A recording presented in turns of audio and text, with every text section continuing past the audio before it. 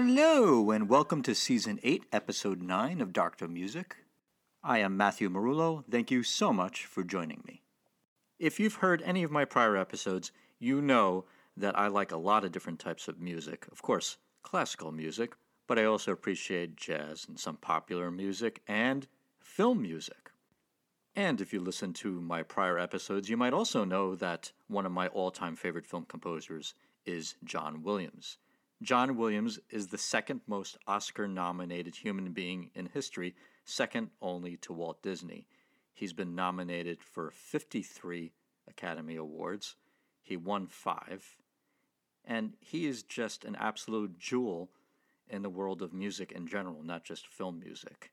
An incredibly talented composer, to say the very least. And regardless of your taste in music, we would all do well to listen to his best music. And today, I would like to play one of my favorite cues from all of his movies, and arguably one of his best scores that he ever wrote. I'm referring to Close Encounters of the Third Kind, which was done in 1977, along with Star Wars. He was very busy that year, writing the scores to two incredibly great science fiction classics, Star Wars and Close Encounters of the Third Kind. And since he wrote them basically in the same year, the following year, he was competing against himself in the Academy Awards. So he was nominated for Best Score for Star Wars, nominated for Best Score for Close Encounters of the Third Kind, and of course he won for Star Wars. Now I must tell you, as a professional musician, somebody who's studied music theory and music history, regardless of the fact of how popular Star Wars is, and it's true, the Star Wars soundtrack is incredibly popular. Everybody knows the opening Star Wars theme. And it's true, Star Wars is a great score, and he deserved to win that Oscar. But regardless of the fact that Star Wars is definitely, out of the two scores, the more popular, and it is a great score, there is something to be said about general artistic level in a piece of music, of course. When you compare two pieces of music, we can look at the music historically, technically, and get a pretty good idea of why one piece of music is better, more well-written than another piece of music. And I have to say, as a professional musician, that the score to Close Encounters of the Third Kind, from a purely objective musical perspective, it is actually a better score. As great as the Star Wars score is, Close Encounters achieves even greater artistic heights. And I can say that by considering the last 20 minutes of the score of the film, which is just, in the realm of film music, is just an incredible achievement unto itself. And saying this is not to lessen to any degree the achievement of Star Wars as a score. That is a great score from beginning to end. But he outdoes himself with Close Encounters of the Third Kind. The writing that he does in the last 20 minutes of that film is just in a different realm.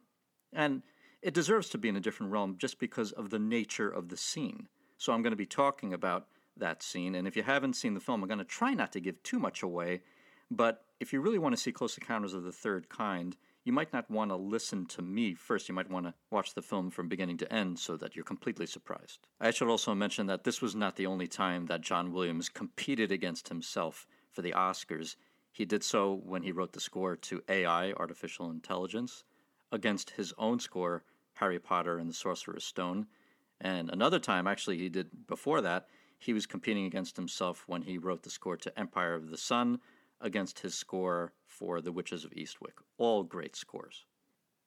Out of all the movies that I mentioned, the only one that he actually won the Academy Award for was Star Wars. He also won for Jaws and E.T. and Schindler's List, and for his arrangement of Fiddler on the Roof. Now, just a little bit of a background. Close Encounters is about aliens visiting the planet Earth, abducting some of its citizens in different times to study them, and to also give them the experience of meeting another alien civilization.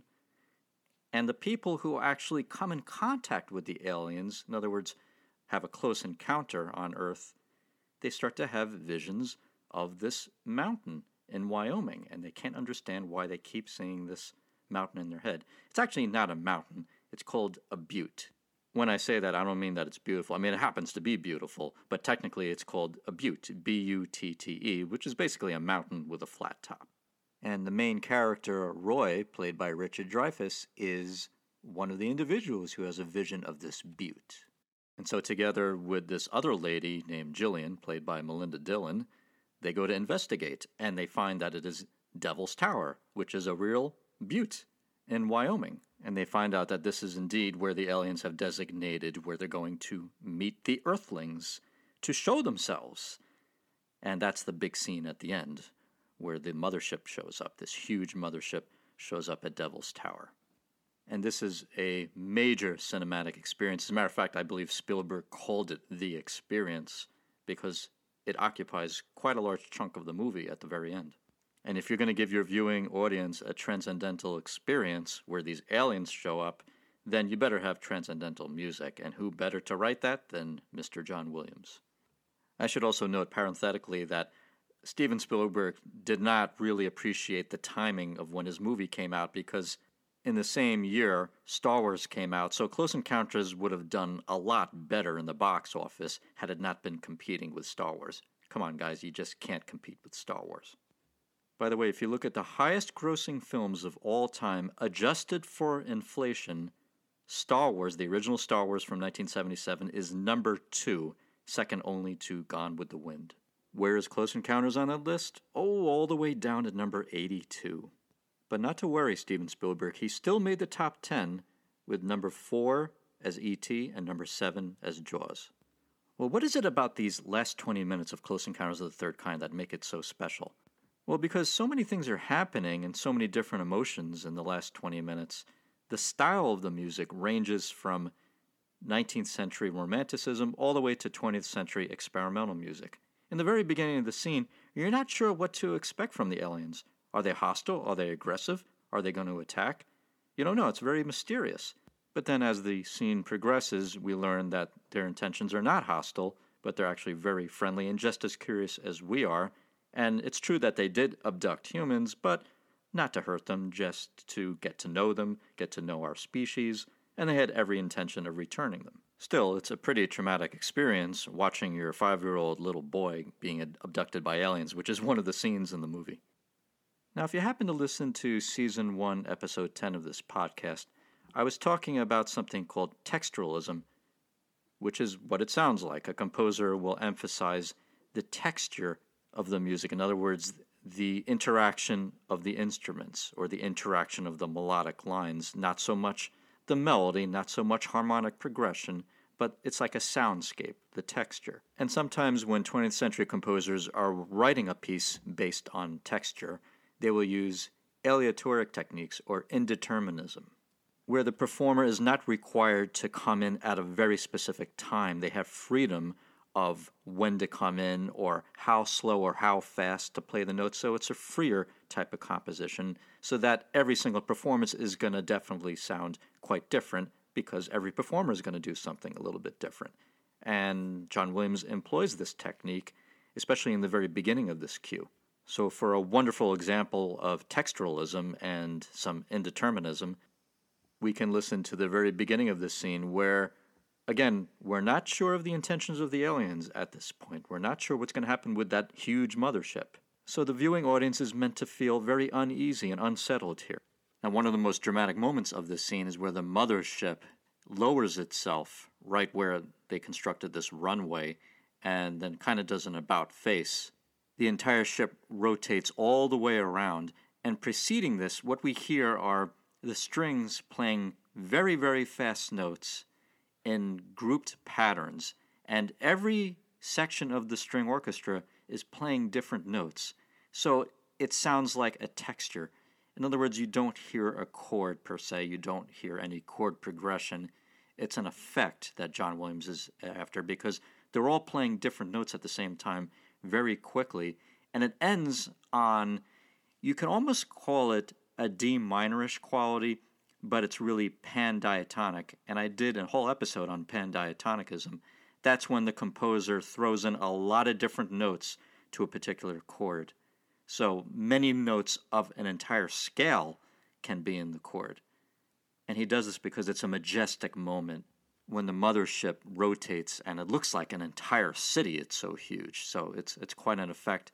And John Williams rightly does not choose a very conventional chord, like, for instance, just a D minor triad. He adds so many notes to make the chord glitter as much as the spaceship is glittering. So now I'm going to play the excerpt I was talking about. It begins with what sounds like a rumble. That is simply the low strings playing very, very fast notes in patterns. But again, the idea is not to give the impression of a chord, but to give the impression of a texture.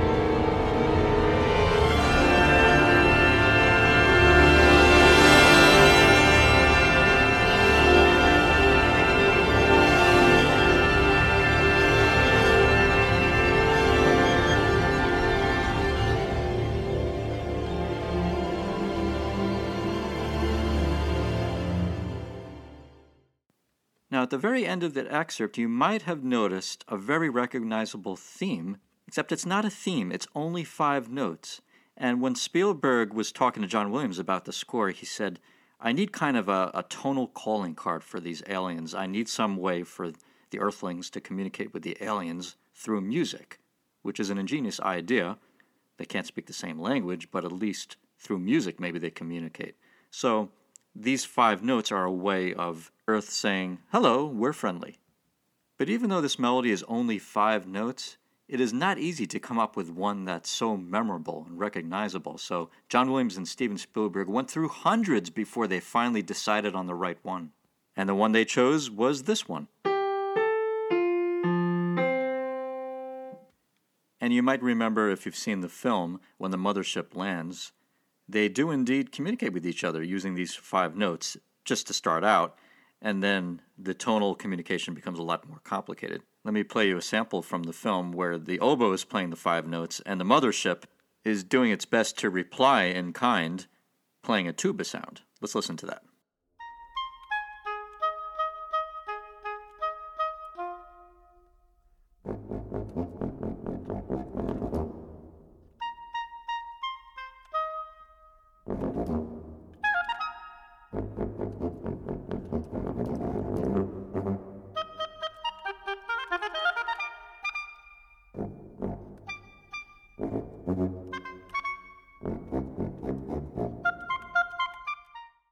So that's almost a little piece unto itself, a dialogue between the oboe and the tuba, or Earth and the aliens. Things start to get really interesting when the mothership opens up a ramp so that all the people that they abducted in the past can now exit.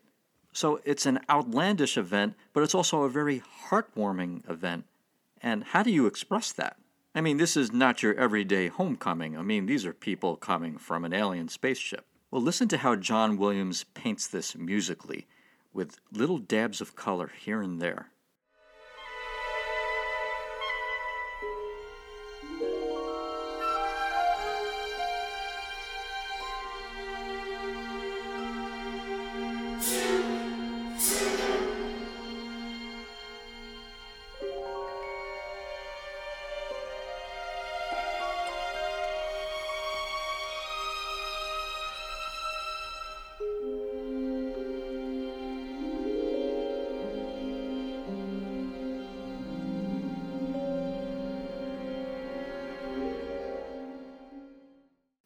Now, at this point of the film, the government officials who had organized the whole event at Devil's Tower had selected a group of citizens to go on the spaceship.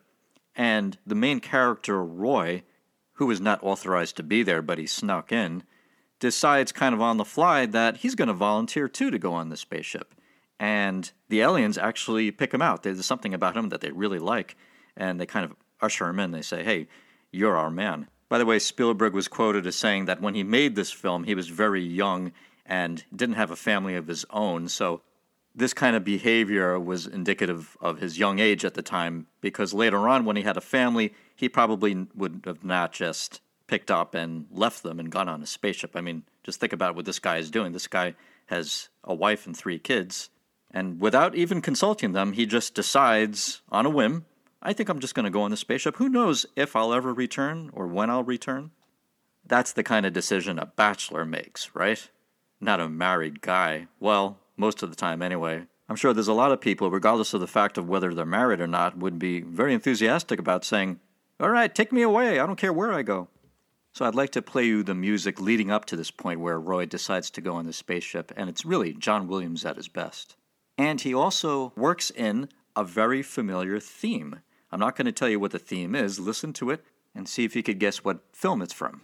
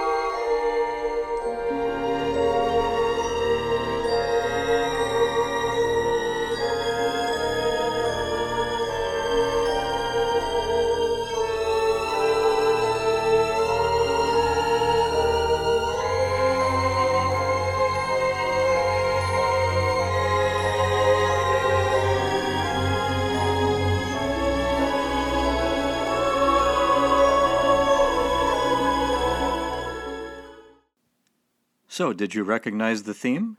It is When You Wish Upon a Star from Pinocchio. And I think Steven Spielberg has a special place in his heart for Pinocchio because there is a scene with Roy and his family, and he's suggesting to his children that they go see Pinocchio, but they would rather play Goofy Golf. So I think it's great how John Williams works in the piece When You Wish Upon a Star at the conclusion of this great movie where the aliens are really reaching out to the humans and vice versa, expressing friendship for each other and communicating through music, no less. Now, in the excerpt I just played, do you remember the part where the woodwinds are playing these high gliding chords? Let me just play that for you.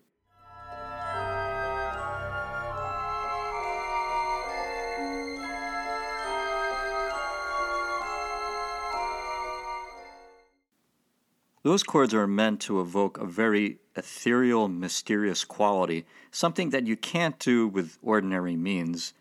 John Williams uses a very familiar 20th century technique. It's called polytonality. Polytonality is when you have 2 key centers played at the same time. Composers like Igor Stravinsky love using polytonality. So if you can imagine, if you're playing the piano and your right hand is playing an E major triad, and remember a triad is a chord of 3 notes, and your left hand is playing a different key, a D minor triad. That's polytonality. And the kind of effect that John Williams is after can only be done through polytonality. It's the only way you could really achieve that sense of marvel and magic that's occurring in this scene. Now, another one of my favorite moments is when Roy is about to enter the spaceship and, into the mothership, and he's looking behind him because he knows he's going to be leaving Earth. Who knows how long he's going to be leaving?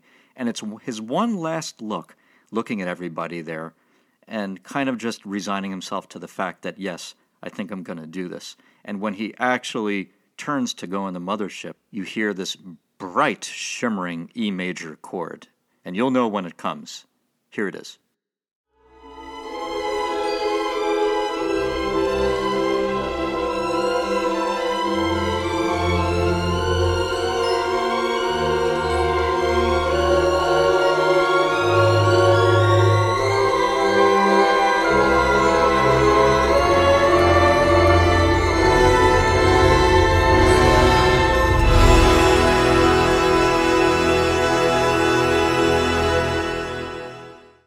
What's great about that music is the sense of excitement and urgency, because Roy really wants to do this, but at the same time, he's going to be saying goodbye. And finally he just relents and decides to go in.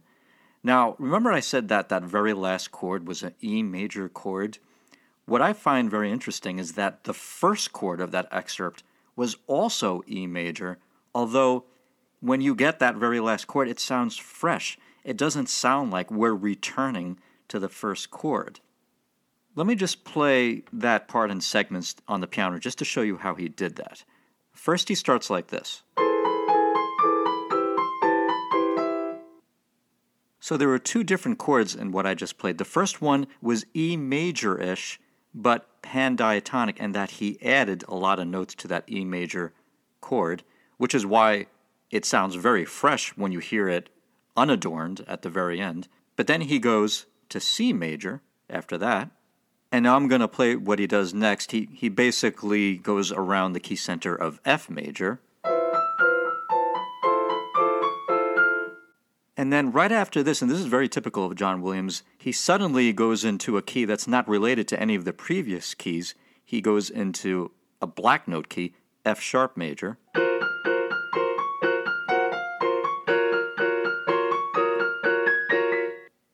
And then he goes right back to a white note key, C major, and kind of slides his way back into that final glorious E major chord using the dominant of E major right before it.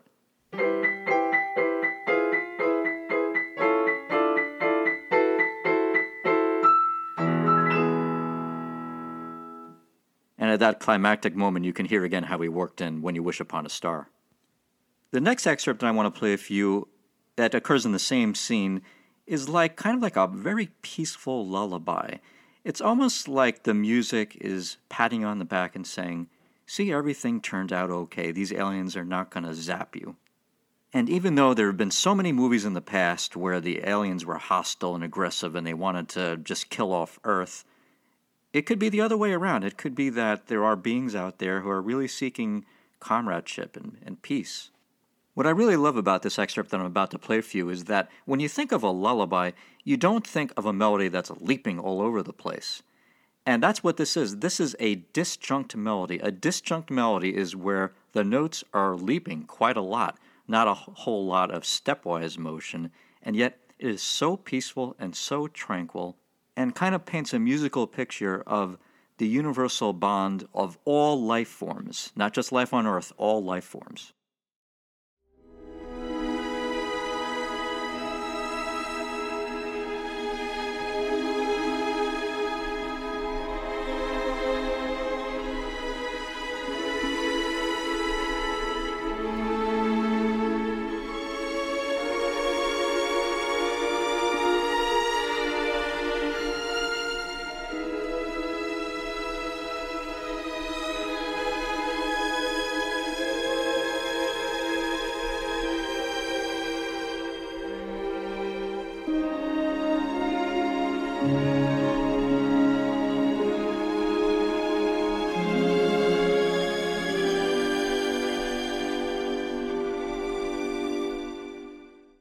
That music is just all about utter tranquility and serenity.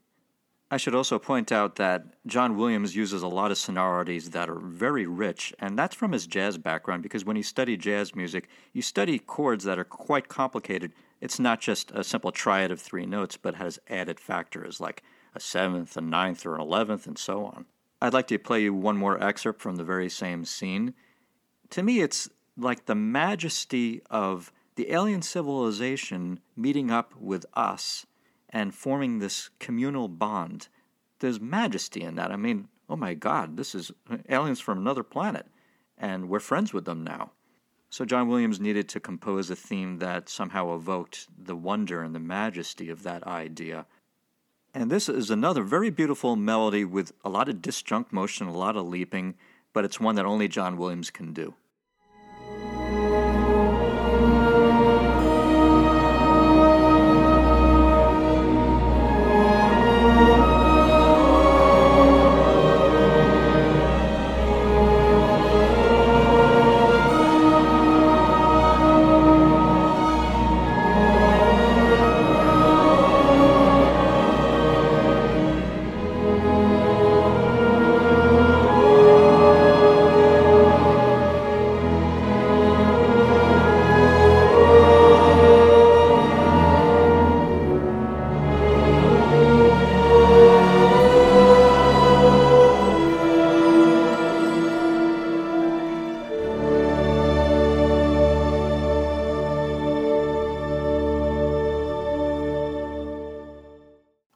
Now, you know I love Star Wars, but I gotta tell you, that music is just on a different artistic plane than Star Wars.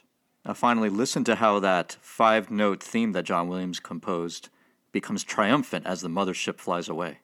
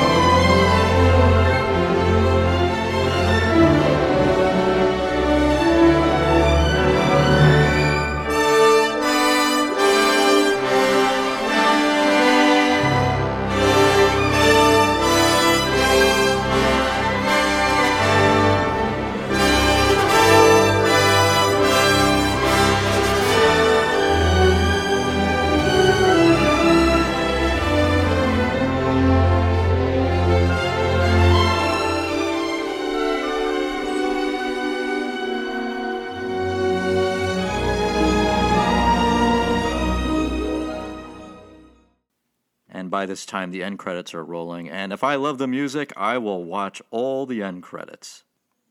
Well, if you haven't seen Close Encounters of the Third Kind for a while, or if you've never seen it at all, I hope this episode inspired you to see it or see it again. It's one of my favorite films. Not just because of John Williams, but I just love the movie. Hope to see you next time, because one thing about Dr. Music, it just gets better and better.